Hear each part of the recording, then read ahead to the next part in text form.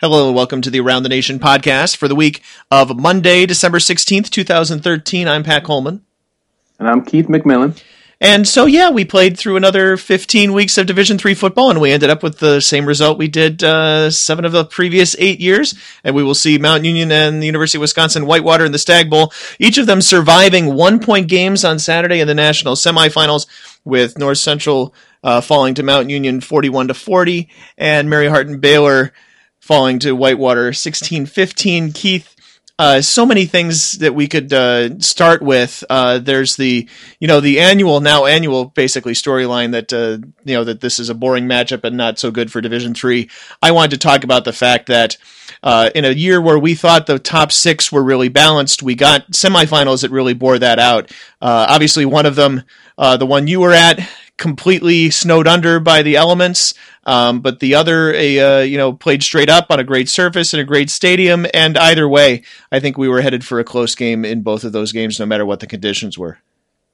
Well, yeah, we picked some pretty close games, and I guess if you just looked at the two scores, you would figure the 16-15 game would have been the snow game, but actually that was the one down in Texas between the two bruising teams, and we got, I think, the game that we expected between Mary Hardin Baylor and Whitewater. You didn't see the team spreading the field and throwing it up and down the field. It was two teams, lining up and throwing to their tight ends and running it up the middle and playing great defense. And that was a game that came down to the very end and what probably will be remembered as a questionable decision.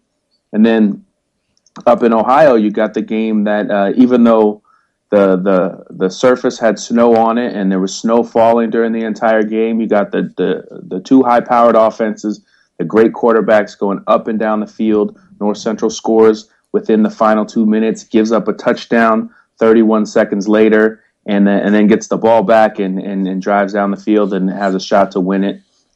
Just outside of field goal range, so they couldn't kick, and they'd been having kicking problems all day, so that was less of an option than it was. Really was an exciting game. I was there, obviously, so I felt the atmosphere was electric. It was a game for the ages, as far as I'm concerned. The snow being a big part of it, but also the way it went down in the final minutes. There was a point when North Central scored in the final 2 minutes, where I think a lot of people in the stadium, maybe I'll just speak for myself and say, North Central's really going to beat Mount Union. They're going to win here. And then you realize there's a minute 38 left on the clock. And I'm standing next to guys from the chain crew, they're Mount Union guys. And one guy says, I have total faith in Burke in this situation.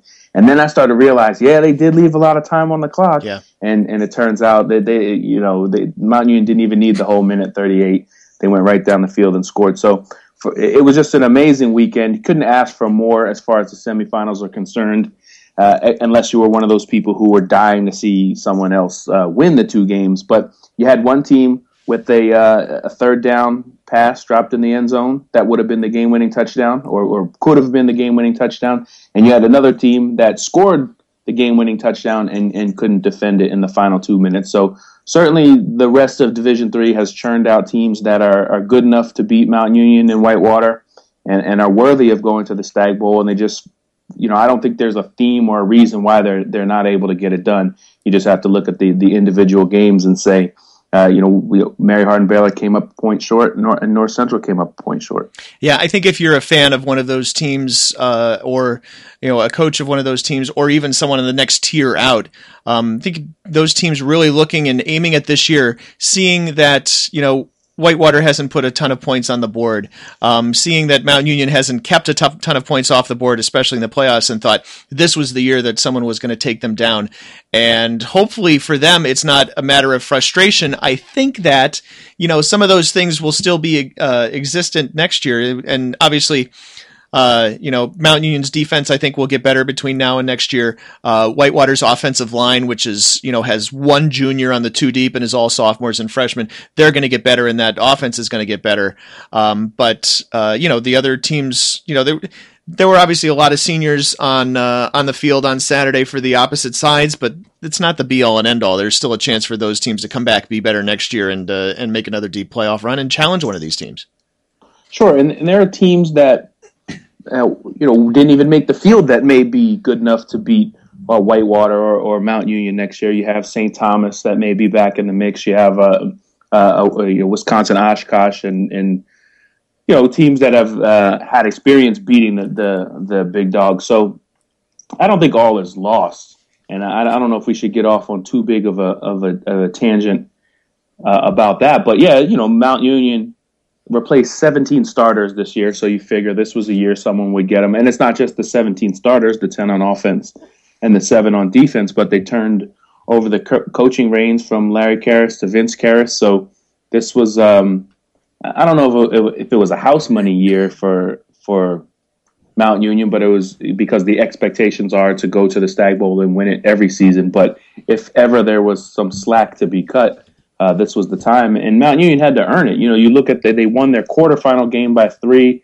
and their semifinal game by 1. So, and they had a game early in the season where they had to come back from down in the fourth quarter. So more than any other season, Mount Union has struggled to get to Salem. And I guess, depending on how you look at it, that's a good thing, or that's a situation where the rest of D3 goes, what do we have to do to beat these guys? But the same thing happened 2 or 3 years ago, Pat, after Mount Union graduated the Greg McKaylee and Nate Kamick and Pierre Garçon teams, and I guess Cecil Shorts and those guys hadn't emerged yet, and Whitewater graduated the Justin Beaver and those great teams. I could just name a whole bunch of guys who were from the great Whitewater teams. Yeah. And the new era hadn't emerged. There was a year in there where the teams looked vulnerable, and nobody beat them then either. There was a year in 2011 where we thought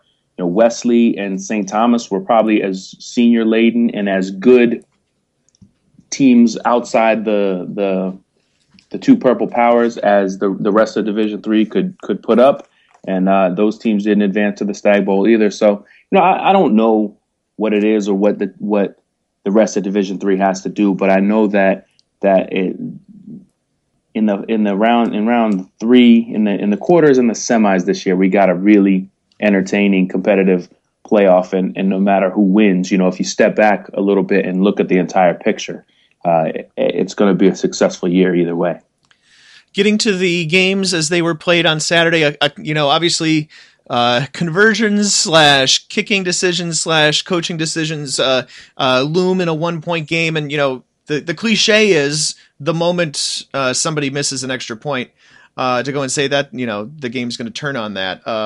It was not great kicking conditions, obviously, where you were, but early on, Nick Dace and Ed Runke each made successful PATs. Dace even punched through a pretty ugly looking but effective 28-yard field goal in the snow.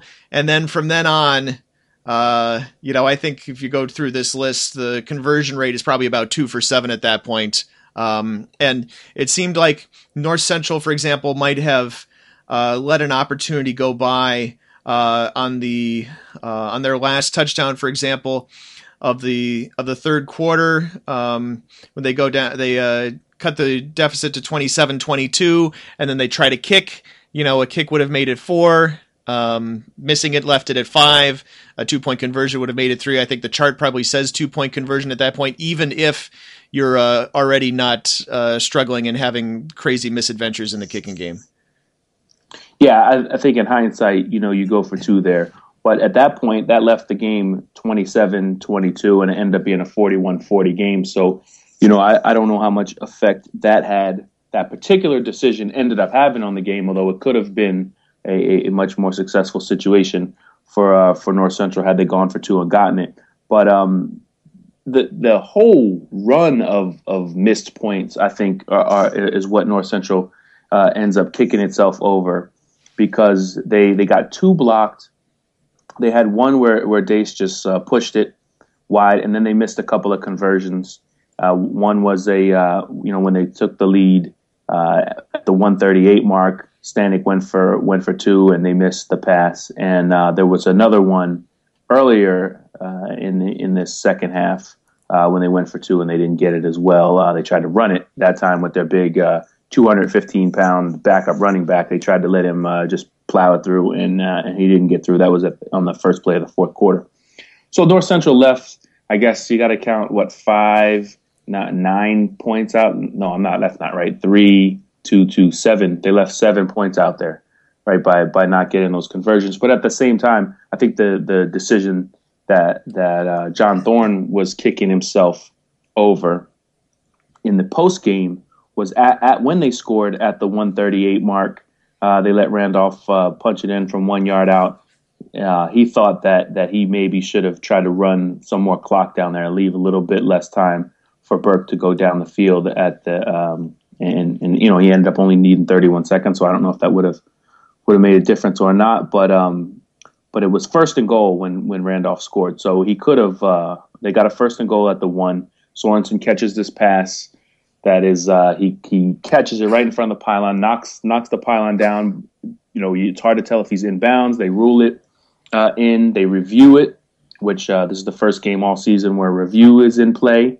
So North Central has a first and goal from the 1, and Thorne, Coach John Thorne, in the post game, I think he thought maybe he should have either kneeled it 2 times and then tried for it on third and goal. And then try, if they didn't get it from 1 yard out, then you got a 4th and 1 situation with the game on the line. But that's hindsight. I mean, you take the points when you can get them, and he's. I think as he was talking about that in the post game when he's second guessing himself, he's also saying, well, if I'd kneeled it twice and we hadn't gotten it on the third down, and then you go for it on fourth, then you're really kicking yourself. So they got the points, they had the lead, and the defense just couldn't hold. You talked about that point on the sidelines where the chain gang thought that they had the confidence in Burke. The interesting point where I thought things turned on Twitter, not that it matters what happens on Twitter, but this is just to kind of reflect the perception of everybody else, is when Ruhnke drops that punt snap at about the 11:06 mark of the fourth quarter, and North Central recovers it, scores a touchdown to go up by 7. That is when people started mailing in Mount Union's chances, and I'm trying to tell all those people out there, and I don't know how much you see of it in the press box or on the sidelines of the game like that, but that there is just no way that a game against Mount Union is over like that. Clearly, if it's not over at $1:38, it's not over at 11:06. As much as North Central had momentum at that point, and Mount Union was back on its heels, and when does Mount Union ever have to think about? Does the punter ever have to think about, hey, maybe I should try to bat this ball out the back of the end zone? That just never comes up for a Mount Union punter. And that was the kind of play that reminded me of, some of the plays that we've seen Mount Union make on the opposite side. Obviously, last year, and then, you could go back several years into a Stag Bowl to pull out another key moment like that, and then even a key moment in one of those rare Stag Bowls that didn't involve Mount Union or Wisconsin Whitewater. It just seems like those are the plays that don't happen when you're on the winning side. Well, Mount Union has had these great special teams. That's one of the areas where they often get an edge. And Pat, you're right. On Saturday, North Central, made some big plays on special teams. Not just the fumble, the fumble punt snap where it turned into a touchdown for North Central, and that gave them the 34-27 lead at the 11:06 mark in the fourth quarter. But also, they were great on kick returns, and that was maybe something that doesn't happen on a clean field. Guys just running down the field on the kickoffs can't really break down. They just couldn't get their footing to break down and drive through the tackles. A lot of the tackles on Saturday were sort of sloppy, grab onto the guy, and then once you grab onto the runner, then he doesn't have the footing to fight back and use his lower body strength. He would just kind of fall down, and so that was a big factor in the game. I thought the offensive linemen sometimes couldn't anchor against the rush, or the defensive linemen couldn't get off the ball quickly. That was where the snow made a difference, but it really helped North Central on those returns, and even on the very last possession after Mount Union went up again 41-40, and then Burke wasn't able to punch it in on the conversion. North Central returned it out to midfield, and so they were with after giving up the go ahead touchdown with 1:07, they actually had a chance to still win the game, and it just underscored what an amazing game it really was. Let me ask you from a player's perspective. You mentioned obviously some of the things on special teams that you just talked about. What are the other things that get affected when you're on the field and in field conditions like that?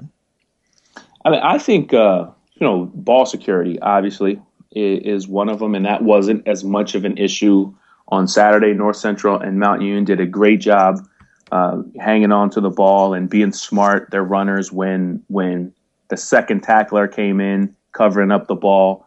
You really didn't see too many. You just didn't see them fumbling it around, and I thought that was a credit to some of their runners and some of their receivers. I didn't see a lot of drops. There's just really skilled teams, the teams that pass all the time and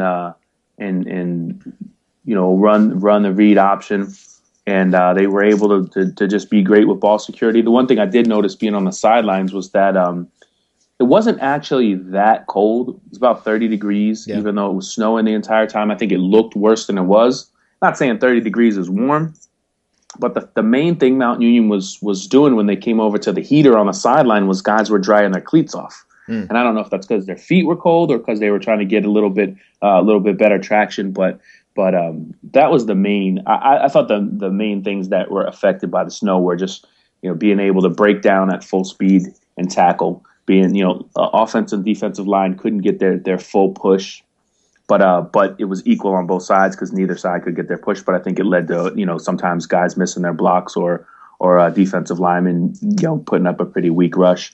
And I thought the ball security would have been more of an issue. And there were a couple times where Mount Union guys fell down, but I didn't really see any North Central guys just take spills. So I don't know if it was anything that they did with their equipment or whatever, but that wasn't as much of an issue as you would think it would be.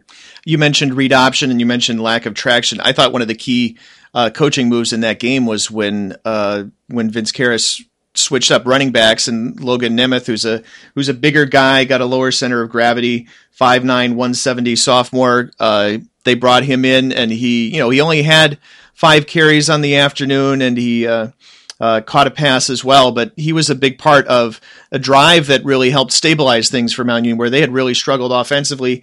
He comes in. He's able to help them control the clock, and they score a touchdown, which they needed to cut the lead to 1 with 5 minutes to go. Yeah, it was an interesting second half. If you take a look at the drives, Mount Union takes opening kickoff of the second half, 13 plays, 79 yards, 6 minutes and 3 seconds off the clock. They punch it in. North Central turns around, does pretty much the same thing, 14 plays, 79 yards, 5:05.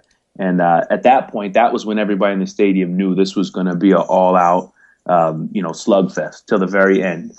And every time one team scored, another team answered. Every time one team seized the momentum, whether it be with a big play or punt, the turnover in the punting game. Mount Union had an interception return for a touchdown at the end of the first half. Those were all big plays.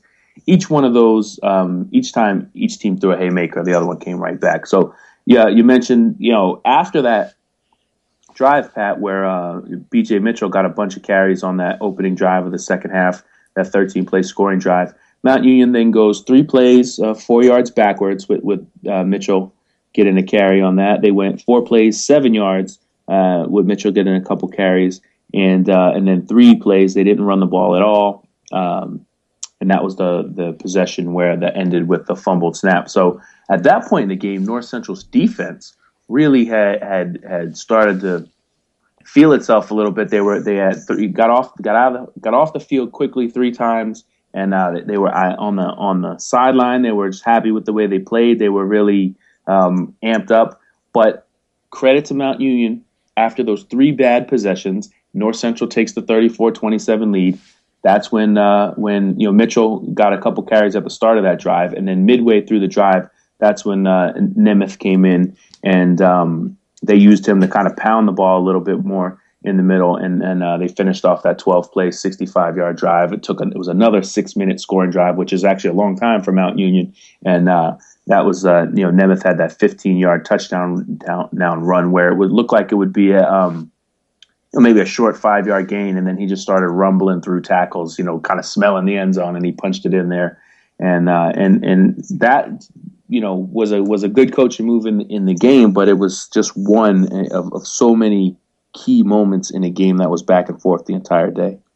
I wanted to get your take on Spencer Stanek. Obviously, didn't get to see him under the best of conditions, but he came in with the better quarterback numbers. He was the leader in pass efficiency in Division III football. He'd thrown just one pick all season, and he struggled, I thought, a little bit last week, and some of his receivers dropped some passes, and I thought I saw maybe about the same number of drop passes on Saturday, maybe 3 or 4, where I thought that those were balls that they really could have had. And so for him to finish 19 of 37 is a little bit misleading, but when you're completing 73% of your passes or whatever it was, even to have some of those catches back and be 22 or 23 of 37 is shows partially, of course, the difference of playing against higher level competition, but I wanted to get your take on seeing him up close.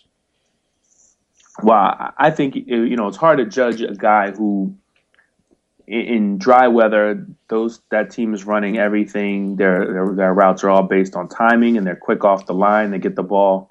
Basically, they'll spread a team out. And there were a couple times and they were still doing this on Saturday, but you imagine this works much better during the season where North Central actually, they don't huddle, so they'll line up at the line and have their 4 receivers out there. And then Jeff Thorne, the offensive coordinator, at least I'm pretty sure it was Jeff who was doing this,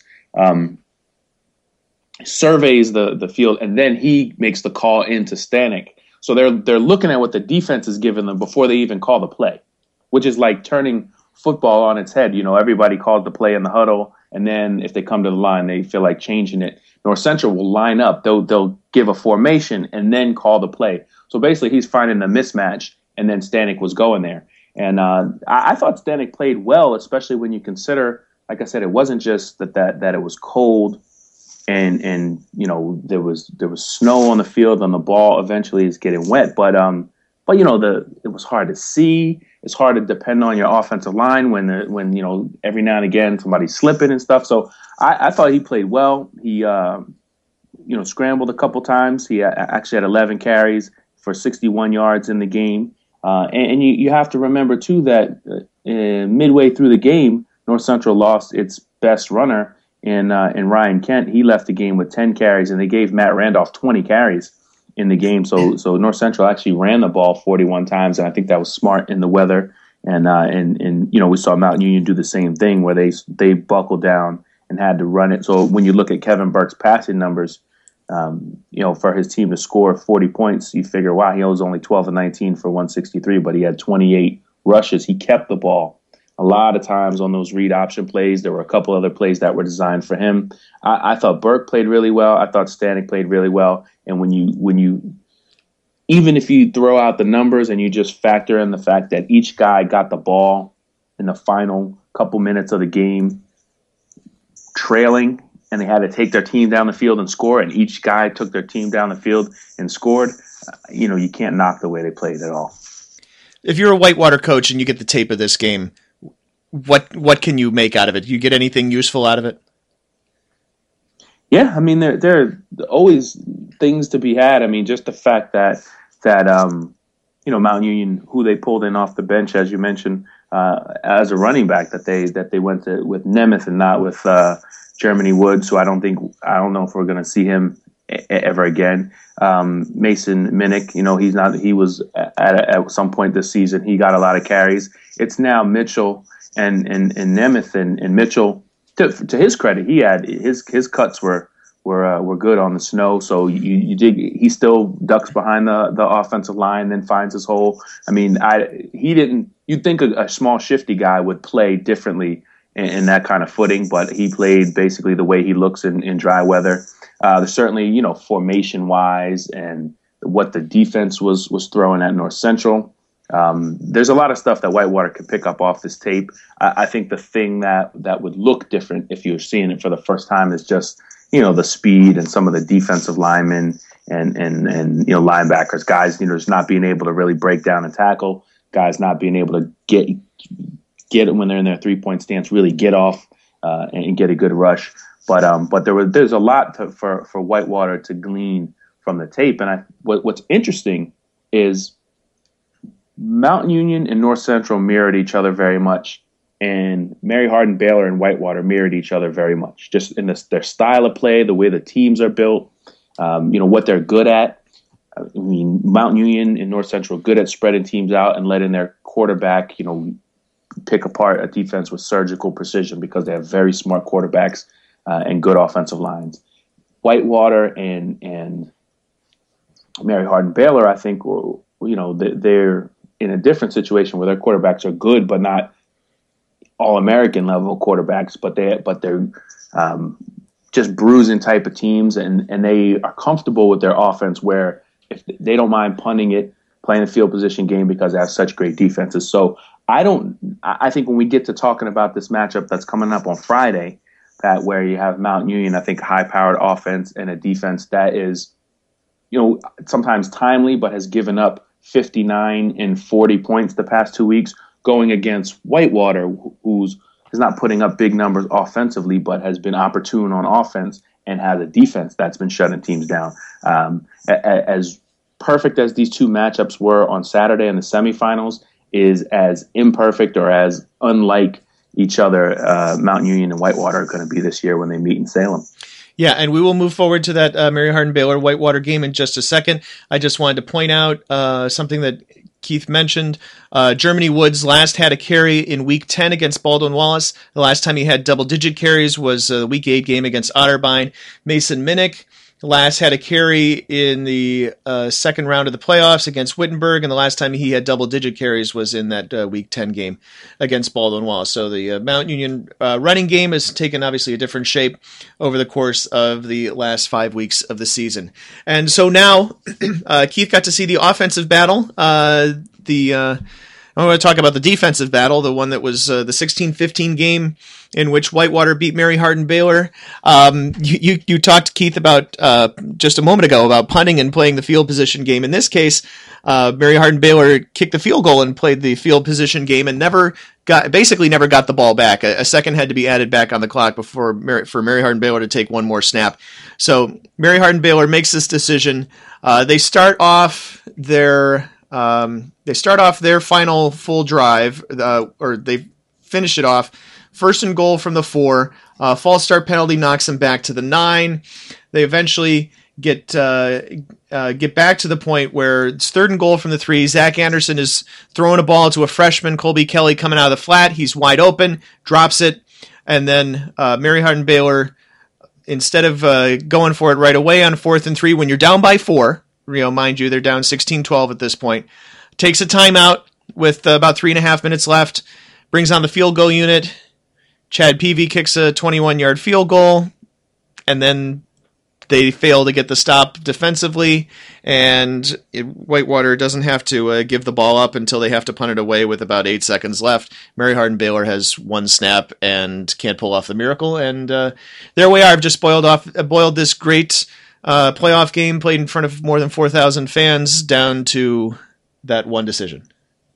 Well, in real time, it was a baffling decision, and as great a coach as Coach Fredenberg is, it's hard not to second guess that, because I'd love to have advanced statistics to sit here and tell us what the win probability is if you have the ball from your own, right? You're on the 3-yard line and you have a 4th down, and your chances of going for it and scoring the game-winning touchdown, I don't know, from 3 yards, but let's say 50%. And what are your chances of getting the ball back after you kick the field goal? And the one thing you can say is, if you do get the ball back, you don't need to drive all the way down and score. Another field goal will win it, because it's a 1-point margin as opposed to a 4-point game. But yeah, and they have a guy who can kick 40 plus up to maybe 50-yard field goals too. And I believe they had the wind in that quarter. Wind, right. The wind is very significant in Belton, and that's in that stadium, and it was blowing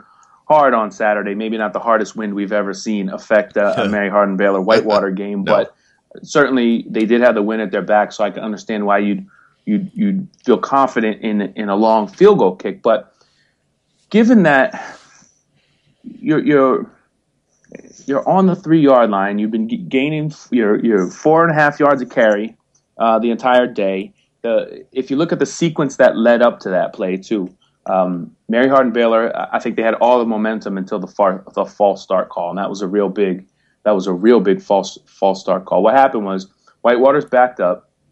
They kick it out of their end zone. Mm-hmm. Mary Hardin Baylor, catches the punt, returns it to about the 25. They hand it off a couple times, and at this point in the game, they're switching between running backs. They're giving it to Elijah Hudson, who's their main guy, but they also brought in Malcolm Miller, who was about 5'7", 2. I thought I saw 211 in the graphic. I heard the broadcast say 230. But anyway, I mean, just a big guy, and he hits the hole hard. So they got a couple big carries with him. And I think when they got to the point where they're, first and goal from the 4, you figure they're going to just run the ball 3 times between those 2 guys, and they're going to punch it in. As great as Whitewater's defense is, they were getting blown back off the ball. After the false start, they ran it 2 times. Right, so they got pushed back to the 9, so they still got themselves to the 3. Then they ran a short, I don't think it was play action pass, but a short pass where they drag a tight end out into the front corner of the end zone. Zach Anderson is kind of a half rollout, hits the guy in the numbers, and he's in the end zone falling backwards as it hits him, and he drops it. So that's the game-winning touchdown right there, or the go-ahead touchdown, because there's still 3 some odd minutes left in the game at that point. But that's the go-ahead touchdown right there. And so Fredenberg calls the timeout, talks it over with I'm going to guess that's the coordinator that he talked it over with. And the key thing there is a couple key things when you make that decision. And I recounted the whole scenario just so we could all sit here and say, all right, we're in this situation. What do you do? What's the worst that could happen if you don't get it? Right. The worst that can, theoretically, right. The worst that can happen if you don't get it is they start first and 10 from their own 3, 2, or 1 yard line. Right. And you took the timeout to discuss this, so you still have your 2 timeouts. About 3.5 minutes left in the game. It's close to 4 minutes in the game. In fact, I should probably look it up here while we're talking. 3:32 at the timeout. Okay. So the worst that could happen if you hand it off or if you throw incomplete passes, Whitewater takes over. Whitewater's not going to be able to kneel it or they could run it up the middle, but they're basically going to have to try to use a couple downs to get themselves some space, and then have a 3rd down where they try to convert after you burn your 2 timeouts, which is what happened after the field goal anyway. And then you get the ball back, and the only difference is you still need a touchdown to go ahead because you're down 4. And so you may get the ball at midfield or whatever. But the flip is, what do you gain by kicking the field goal? You kick it 16-15. You still have to do that whole sequence anyway and get the ball back. The only difference is, you've kicked off, and now you get the ball back, and maybe you can get a field goal to win it. I thought that's a real key part of the decision. And then the other part of the decision is, do you have a play that you really like? And it's the same thing as basically your same set of 2-point conversion plays. Any play where you need 3 yards. Personally, the way they were running the ball, any one of their basic run plays, I think would have been. I know that just call a run play for 3 yards.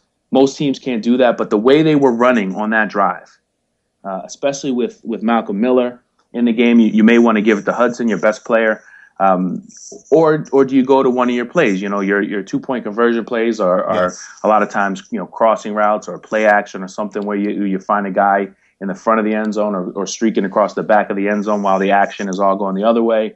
I don't like a fade or anything like that in that situation, even though Mary Hardin Baylor does have a tall receiver. I think you go to your bread and butter. I think most people would agree that it was a very conservative decision to kick the field goal there, have it be 16-15. And I don't think that we're, using hindsight to make an argument about a point in the game that was a key point in the game. I mean, I think even in real time, everybody could say, that's a strange decision, and it really hinges on you being able to get the ball back, and by taking the timeout, that 3rd timeout to discuss it, that's one timeout you would like to have on that drive. End up not mattering when Barron hit Junikin for the conversion, and Whitewater was able to kill the clock. Derek Junikin, this is a 3rd down and 6 play. Junikin's a tight end who averages about 1.5 catches a game. There have been more utilized tight ends in the recent history of Whitewater success. Junikin isn't even the most well-known name in Division III among Whitewater tight ends. The guy who's his backup, Chris Davis, was actually the D3Hoops.com Player of the Year 2 years ago when the Warhawks won the men's basketball national championship. He's not really a factor on the football team, but he's the next guy down in the depth chart. He's arguably a more recognizable name. And if all of those things that just happened, all those things that we just spent the last few minutes talking about, are moot if they can, if Mary Hardin Baylor can get that stop on 3rd down and the tight end doesn't take it 18 yards for a first down. Yeah, but you're gambling one way or the other at that point. You're gambling that your defense can stop, and I understand Mary Hardin Baylor's best unit is its defense, and maybe Coach Fredenberg felt comfortable at that point relying on his defense to get the ball back, and then they don't have, when they get the ball back, they don't have to go the length of the field. They don't have to go far enough to set up the game-winning field goal, have the wind. I understand that, but from the 3-yard line, you're not going to get much closer than that, and so it's it's a interesting dilemma. I guess you can argue about it, but the same way, a lot of times or occasionally a team's season will come down to a 2-point conversion try, right? A 3-yard play, either you get it or you don't. You have plays in your offensive playbook. Sometimes ones that you don't use, you practice every week, but you don't show on video so that nobody knows this play's coming when you need it. But you have plays in your offensive arsenal that are set to get 3 yards when you need 3 yards to win a game to save the season. So interesting decision by Coach Fredenberg, to say the least. I guess you're right, Pat. If they'd gotten the ball back, kicked the game-winning field goal, nobody would second guess it. If they played better early in the game and taken advantage of some opportunities, we wouldn't second guess it. But I don't think this is a stretch to go out on to say that's a curious decision, and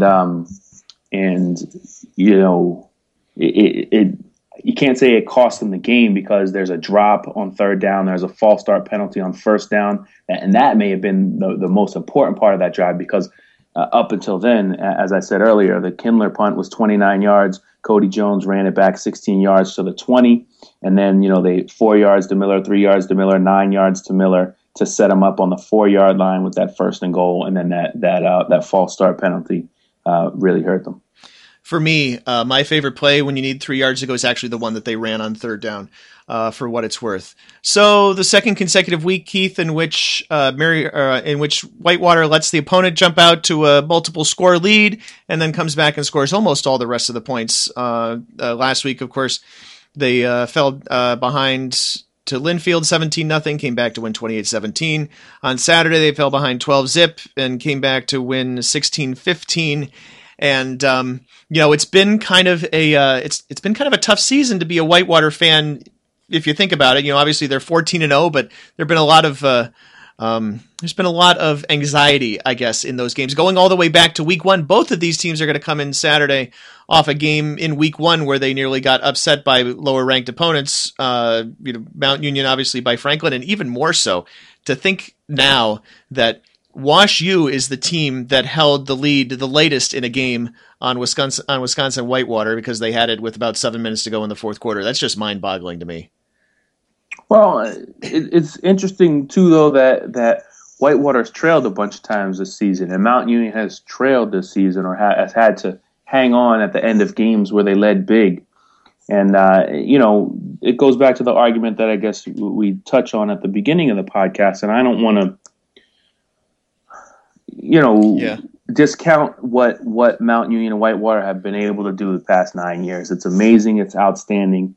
But for the people who have sort of a defeatist mentality about it, it's tough to, it's not. These aren't foregone conclusions. Any of these games, and Pat, I don't know if you want to pull this stuff out now, or we could talk about it later. Let's go for it. I can write it. I can write about it during the week, whatever. But each year, there's been at least one game for each Mount Union, Whitewater where they could have been bounced from the playoffs. Let's go back to '05, the first year these two teams met in the Stag Bowl. Mount Union won in the semis against Capital 34-31, and in Linfield, Whitewater beat Linfield in the quarters 44-41. They beat Wesley 58-6 in the semis that year. '06, almost the exact same thing. Whitewater's tough game was in the quarters. They beat St. John's 17-14, and Mount Union beat Capital in the semis 17-14. The 07 year was the year where the two teams kind of cruised the most. Whitewater beat Mary Hardin Baylor 16-7. Mount Union crushed Bethel 62-14. 08, Mount Union crushed in the semis against Wheaton 45-24.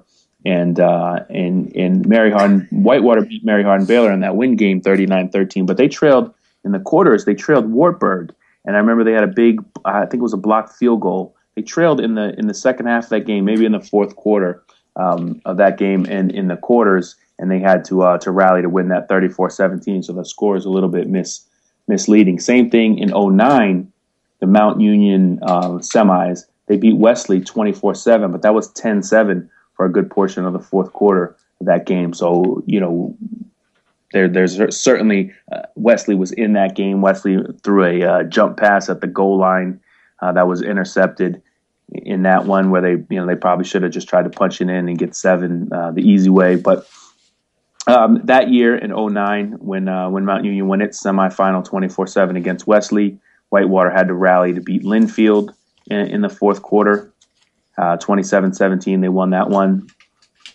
In 2010, neither of the games were really all that close, but Whitewater trailed in the quarterfinals. Neither semis were all that close. Whitewater beat Wesley and Mount Union beat Bethel. They each won their semifinal by 20. But in the quarters, North Central trailed. North Central went into the fourth quarter with the lead against Whitewater, if I remember correctly, and they ended up losing 20-10.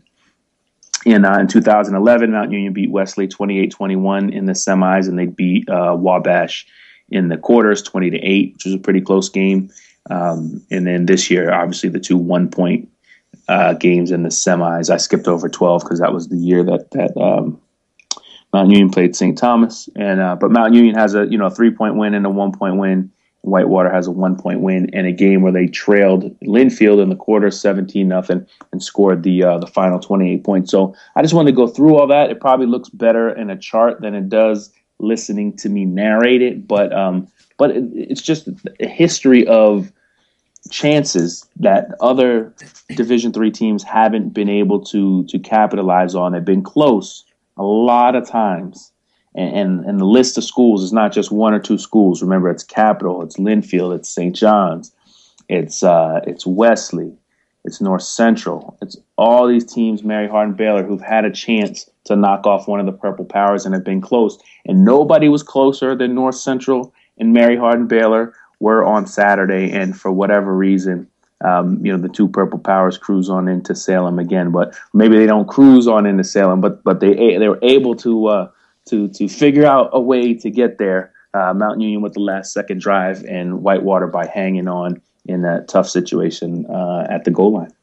You mentioned it earlier, Keith. This is really going to be a matchup of a pair of opposite teams. The Mount Union with a lot of success on offense, especially of late, really struggling on defense, and Whitewater with a really young offense that hasn't really come into its own. They've been solid, if unspectacular, and a defense that has been, that's been the lights out unit for them. As still to this point, nobody's scored more than 17 points on Wisconsin Whitewater this season. I suspect that'll probably change Saturday, but I think we'll have a. That's a good question. I just had to turn my prediction around in my head. If I think somebody's going to score more than 17 on Whitewater, I have to wonder how Whitewater's going to score, how they're going to score that many points. But I've gotten myself turned around in that conversation each of the last 2 weeks as well. Well, but I'm glad you brought that up, because this happens, kind of semi-frequently, where you have one great unit mash up against the other great unit. And in this case, it's going to be a great Whitewater defense against a pretty great Mount Union offense. Those two units are going to clash. But sometimes it's the other units that decide the game. And so maybe the matchup to watch, even though it's the less flashy matchup, is Whitewater being able to find ways to exploit the Mount Union defense, which is good at times and is opportunistic. but has been exploited pretty heavily the past couple weeks. Now exploited by some great playmakers, some of the best D3 has to offer. And Whitewater is not going to attack the same way North Central does. They're not going to play, with the nothing to lose mentality necessarily that Wesley did once they got down big in that game. But I mean, it could be special teams too that make a big difference. And I'm pretty sure Mount Union wasn't happy with its special teams on Saturday, and I don't know how much of it they'll attribute to the snow, but I think some of it is poor coverage and things that can be fixed and area that can be exploited. So this is for whatever anyone has to say about it's boring or there's no variety between the teams that make it to Salem. The history between these two teams in the games when they play in Salem, the thing is you don't know who's going to win when they go down there. Obviously we don't do betting lines or anything like that because it's the NCAA, but there's not a big favorite usually when these two teams play, and it'd be within a touchdown, I imagine, most years, except for maybe the first couple. And then the final scores, the way the games bear out, they're always in doubt in the fourth quarter. Literally every single one of them, except for maybe the second one where it was 35-16. Every one of the Mount Union Whitewater matchups in Salem has been in doubt in the fourth quarter. And you can't ask for more than that. So for whatever the final game lacks in color variety or of all the 244 colleges in D3, same two keep making it to Salem. No disrespect to St. Thomas in 2012. We do remember that you did actually make it to Salem. For whatever it lacks in variety, I think it makes up for in competitiveness, and it could be a lot worse. You don't want to have one dominant team crushing whichever other team makes it to Salem. It's at least you have two teams that keep getting there and keep having good games when they do get there. We will analyze this game more as the week progresses. On Friday, I guess it'll be on Friday morning, we'll have the triple take. But for the Stag Bowl, what we do is we expand it out to about 6 or 7 people. So you'll get not only my take and Keith's take and Ryan Tibbs' take, but you also get. I'm just going to put Adam Turr on the spot. I assume since he's going to be there covering the game for us, we'll get a take from him. Generally, we get a take from each of the someone covering each of the two teams more closely, and that sort of thing. But then I mentioned we would still obviously take a little bit more time to talk about this game right now because it's a championship game. It's kind of important. I mentioned earlier Whitewater, the starting offensive line for them has one junior, that's Lucas Skiba. They've got 2 freshmen starting right now. They have 2 freshmen as backups, so there's 4 freshmen on the 2 deep. There are 5 sophomores on the 2 deep. Johnny Wiederhold at the starting left tackle, Eli Sloniker, the starting left guard. The thing that has been good for Whitewater over the course of the last couple of weeks is they have their receiving core healthy. Jake Kumro, I'm sure you've heard of before. If you are, if you're still with us 48 minutes into the podcast, then you've probably heard us talk about Jake Kumro before. 70 catches for over 1,200 yards, 17 receiving touchdowns, and he's had a great playoffs as well. Tyler Huber is back and healthy for them. You remember he got injured in the Buffalo State game in 2012 and was supposed to be a big factor for them last year. Never quite was. And then they've got, so those are the 2 guys who I think would be the 1 and 2 right now, and not just because they wear those numbers on their backs. But Justin Howard has, stepped up while those guys were battling injuries, and he has nearly 70 catches as well. They have Steve Morris, they have Joe Worth, they have a lot of guys for Barron to throw to. And if you remember back, Keith, to when Barrett made his appearance as a Whitewater quarterback, they brought him in place of Lee Brecky midway through the game against Wisconsin Oshkosh back in 2012, when Whitewater's offense was in a real bad situation. They really needed a spark, and he sparked them for a little bit. Didn't end up winning that game. They ended up losing another game and not making the playoffs last year, even with Barrett at quarterback. But he's been a guy who, clearly has been solid to whatever the next level up would be, pretty darn good. at quarterback. And then, the running back situation when they've, they had a lot of early season turnover because of guys who weren't healthy and that sort of thing. But Jordan Ratliff has really come on here in his sophomore year and has solidified that position. And Booker Ross is a solid backup. And Ryan Givens, who was the starter when he was healthy, now kind of relegated to a backup position. The offense, is young. I didn't name anybody, of all those guys I just talked about. The only one who's a senior is Tyler Huber. Everybody else is juniors, sophomores, and in the case of Booker Ross, for example, a freshman. So that's a real young offense that is going to be in a position where if you're looking back at games, in week 5, week 6, week 4, whatever, you're not gonna get the real picture on what these guys can do right now here going into week 16. Yeah, you pretty much covered it from first base all the way around to home plate as far as the offense is concerned. I don't know why I went baseball in the middle of a football podcast. That's all right. Go for it. But I think the most impressive thing about Barrington, maybe this does go back to getting him that experience at the end of last season, is that Whitewater's been in a bunch of battles. They've trailed at key points. If you go through the schedule. And it's not just the Wash U game that you mentioned where they ended up winning 17-7, but they beat Washkosh 17-4. Washkosh, wow. Yeah, I mean, they just slam all those words together. It works. They won at Wisconsin Oshkosh. I'll say it out.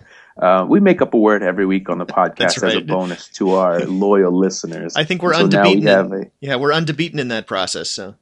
A Washkosh should be like a car wash in Oshkosh. But all right, anyway, the point we were making is, they played a tight game against Oshkosh. That was a 17-14 game. They had to win on the road at Stevens Point, 17-7. And then, we mentioned the Linfield and the Mary Hardin Baylor playoff game. So I think that for whatever the offense lacks in, experience, I think Whitewater is built in a way where they are comfortable when their offense is struggling, that they don't panic. They don't feel like they need to run up 35 points to win.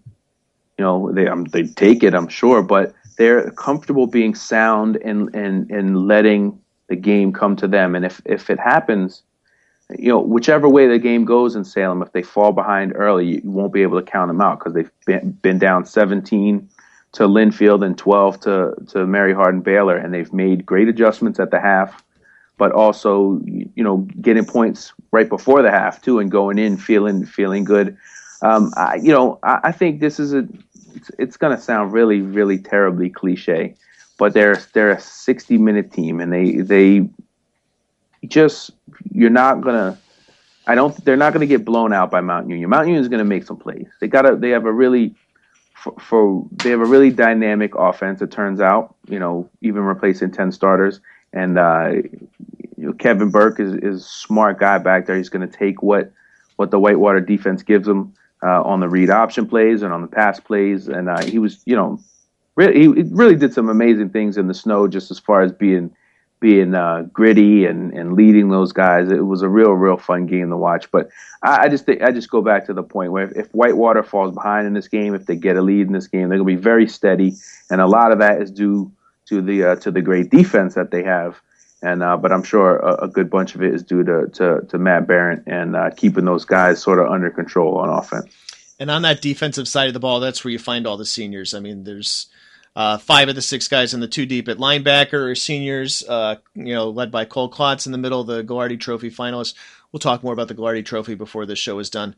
2 starters on the defensive line, Marshall Rutherford and Lusant Manette. You may remember him as the most outstanding player of a Stag Bowl at some point in the not too distant past. And then 3 juniors and a senior starting in the secondary, including Brady Gravold, who has 8 interceptions now, 5 picks in the playoffs for the junior.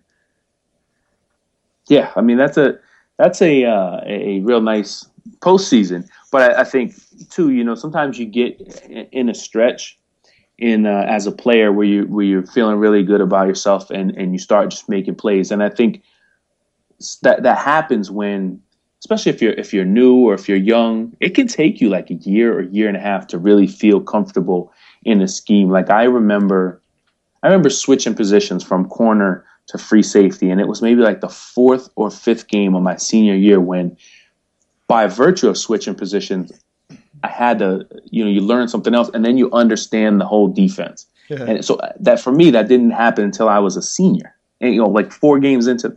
So I really only kind of stinks. I only got to play 6 games where I got it. Like I totally understood everything that was happening.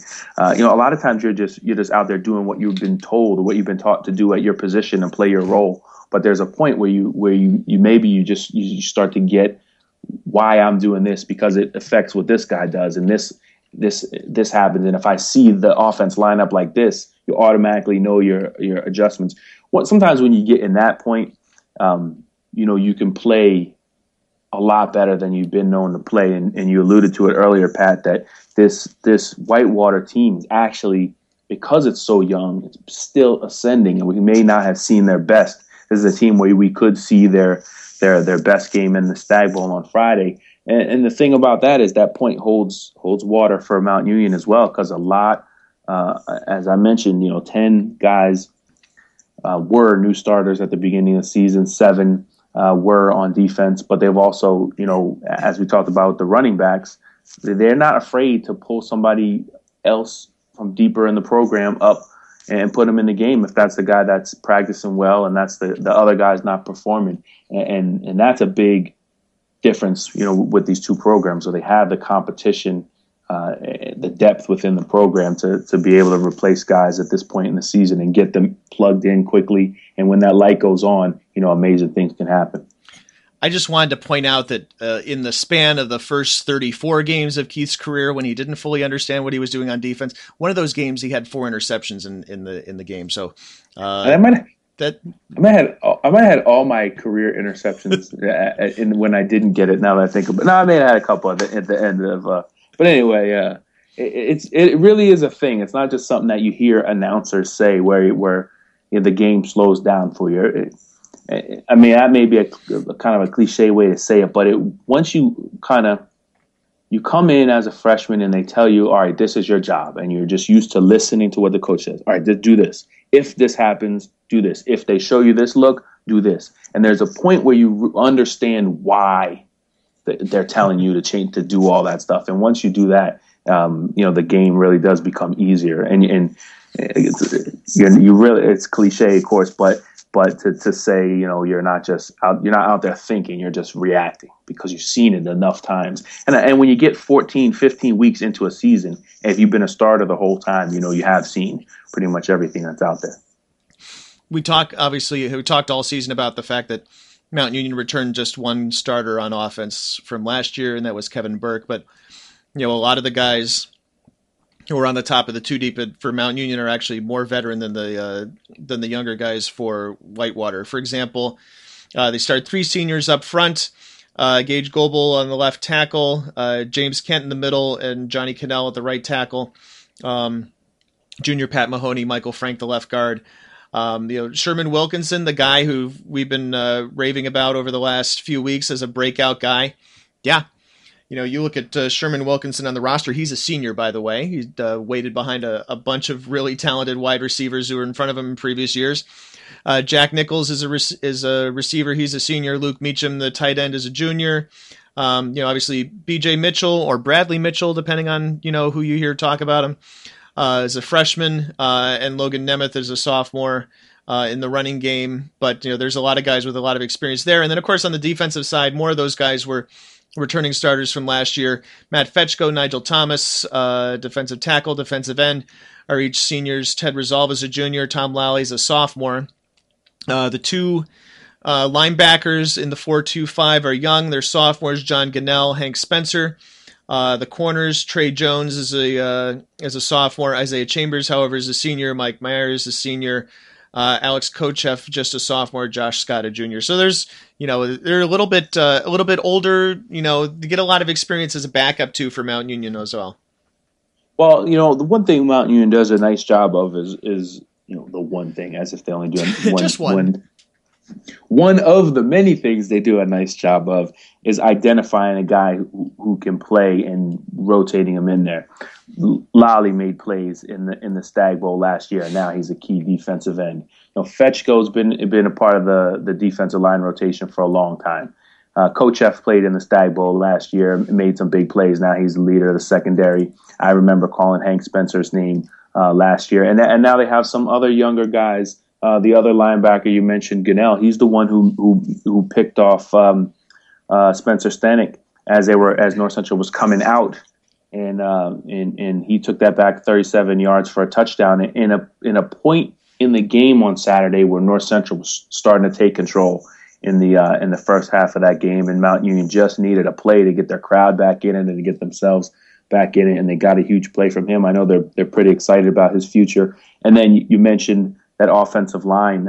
James Kent is the one I remember calling his name last year during the Stag Bowl. But the other guys, the names are all new, and so as much as we'll talk about all the skill positions, it is interesting that both teams have offensive lines that, if young is not the right word, inexperienced, maybe they were inexperienced, but they've been together now for the better part of 14 weeks, and both lines played pretty well last week on Saturday. So that could be as much of a part of what decides the Stag Bowl as anything.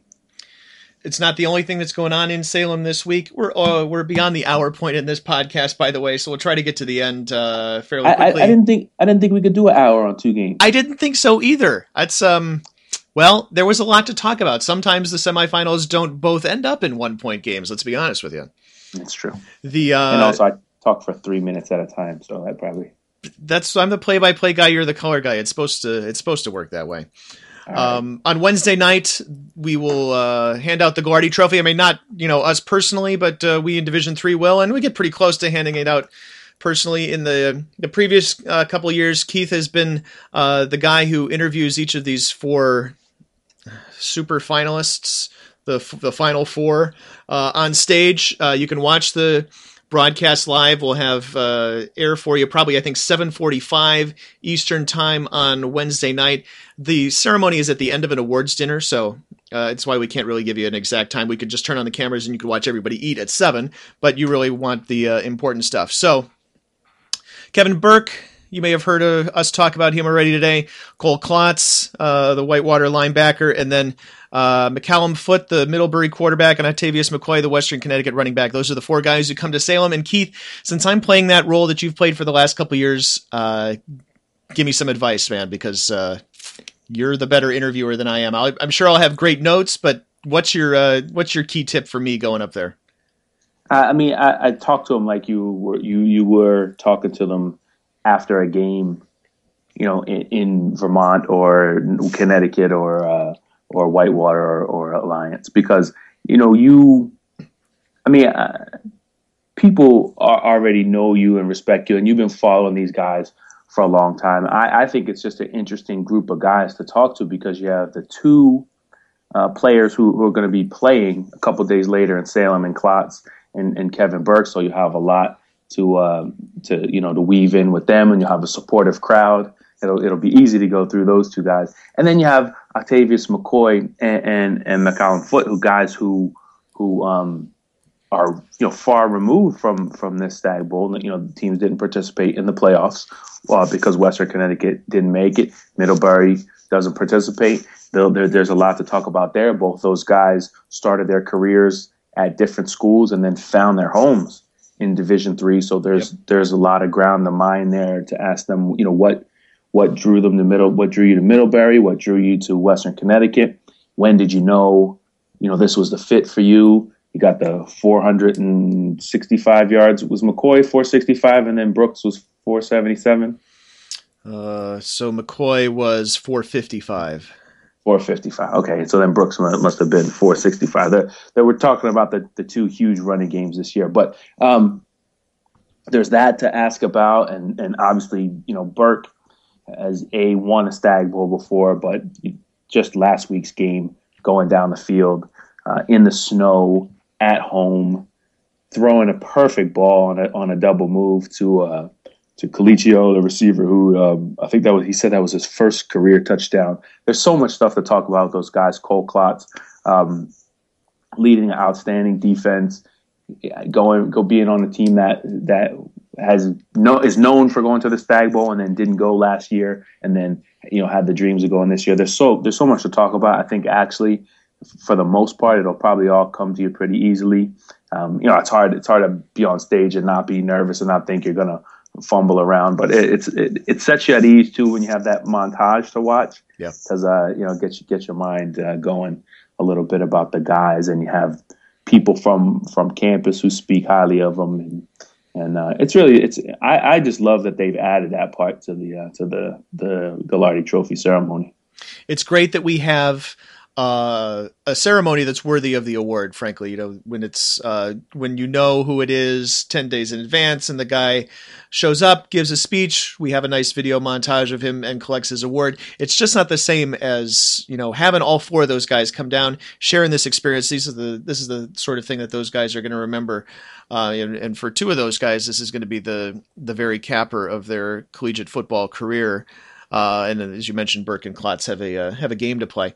The other thing going on, obviously, there's lots of other events, but also right now, obviously, we're still 5 days out, but the weather forecast looks really good for Saturday. We have a projected high of 61 degrees in Roanoke and Salem, so I'm looking forward to that, and should be a great afternoon for tailgating, and tailgating is a big part of what goes on in Salem before these games, especially when it's a primetime kickoff and not an 11 a.m. game. Yeah, well, it gives you all day to relax, get in the mood.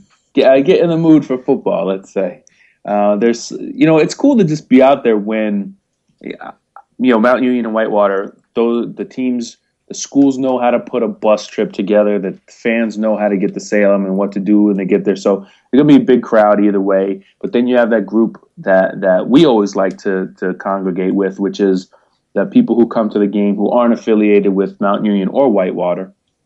Although, of course, we love having those guys down there too. But the diehard fans at D3 that will go to the game just to go, and we're always welcome. We'll find our friends who tailgate out there, and we love to see you come and stop by and represent your school. We've seen everyone down there from Huntingdon to Mary Hardin Baylor, and folks from out west will come out, and obviously other schools in Virginia and on the East Coast, Bridgewater and Wesley we always see, and it's just I think it's fun. Obviously we have our crew which represents Wabash and Catholic and Randolph-Macon and Union and Trinity College, so it's good to see everybody get together, and if I don't think too many people on the podcast are on the fence about coming, but right. if you were, it certainly would be great to have you. We'll be looking forward to seeing you, and it's a lot of fun, especially when the tailgaters come out and are in force. Our tailgate show on air will start off at 5 p.m. Eastern time on Friday night. We will, obviously we'll get you ready for the game. We'll get you up to pregame interviews and such. We'll see what's going on at the tailgate, but also that will be our exclusive first announcement of the D3Football.com 2013 All-American team. So you want to catch that. And we are actually helping sponsor the D3 tailgate this year as well. These guys, the core of them from Bridgewater over the course of most of the past decade have, borne these costs themselves. And that just isn't right. So we're chipping in to help sponsor that. So make sure that you come out. If you look on the front page of D3Football.com, you will see a little bit more about that. You'll actually see the menu. If you're hungry, or if you aren't hungry right now, you will be after you read what's being worked on right now. And I saw a picture on Twitter or Facebook or Instagram or Pinterest or LinkedIn or YouTube or Blogger. Of some of the pork going in to start roasting. So I'm already looking forward to that. I'm working real hard to get all of my prep work done, so I have a little bit of time to actually partake of some of those things. So we hope to see you there. Yeah, if you're still here listening, come out, wear your colors. I mean, if your color's purple, wear that too. But, come out and wear your colors if you're a neutral Division III fan. Come out and enjoy the Division III football championship game on what should be a great day for it, at least as far as the weather forecast looks. So that's the Around the Nation podcast for the week of Monday, December 16th, 2013. For Keith McMillan, I'm Pat Coleman. We'll have 2 more podcasts, one of them before the game on Thursday, if Keith's going to be down there in time on Thursday, and another one late Friday night after the game. It'll be the end of our post-game show and our wrap-up of the 2013 season, and if you have us on your feed through iTunes, you'll get both of those as well. So thanks for tuning in and listening to everything about Division III football throughout the course of this season, and let's have one great final week. Woohoo!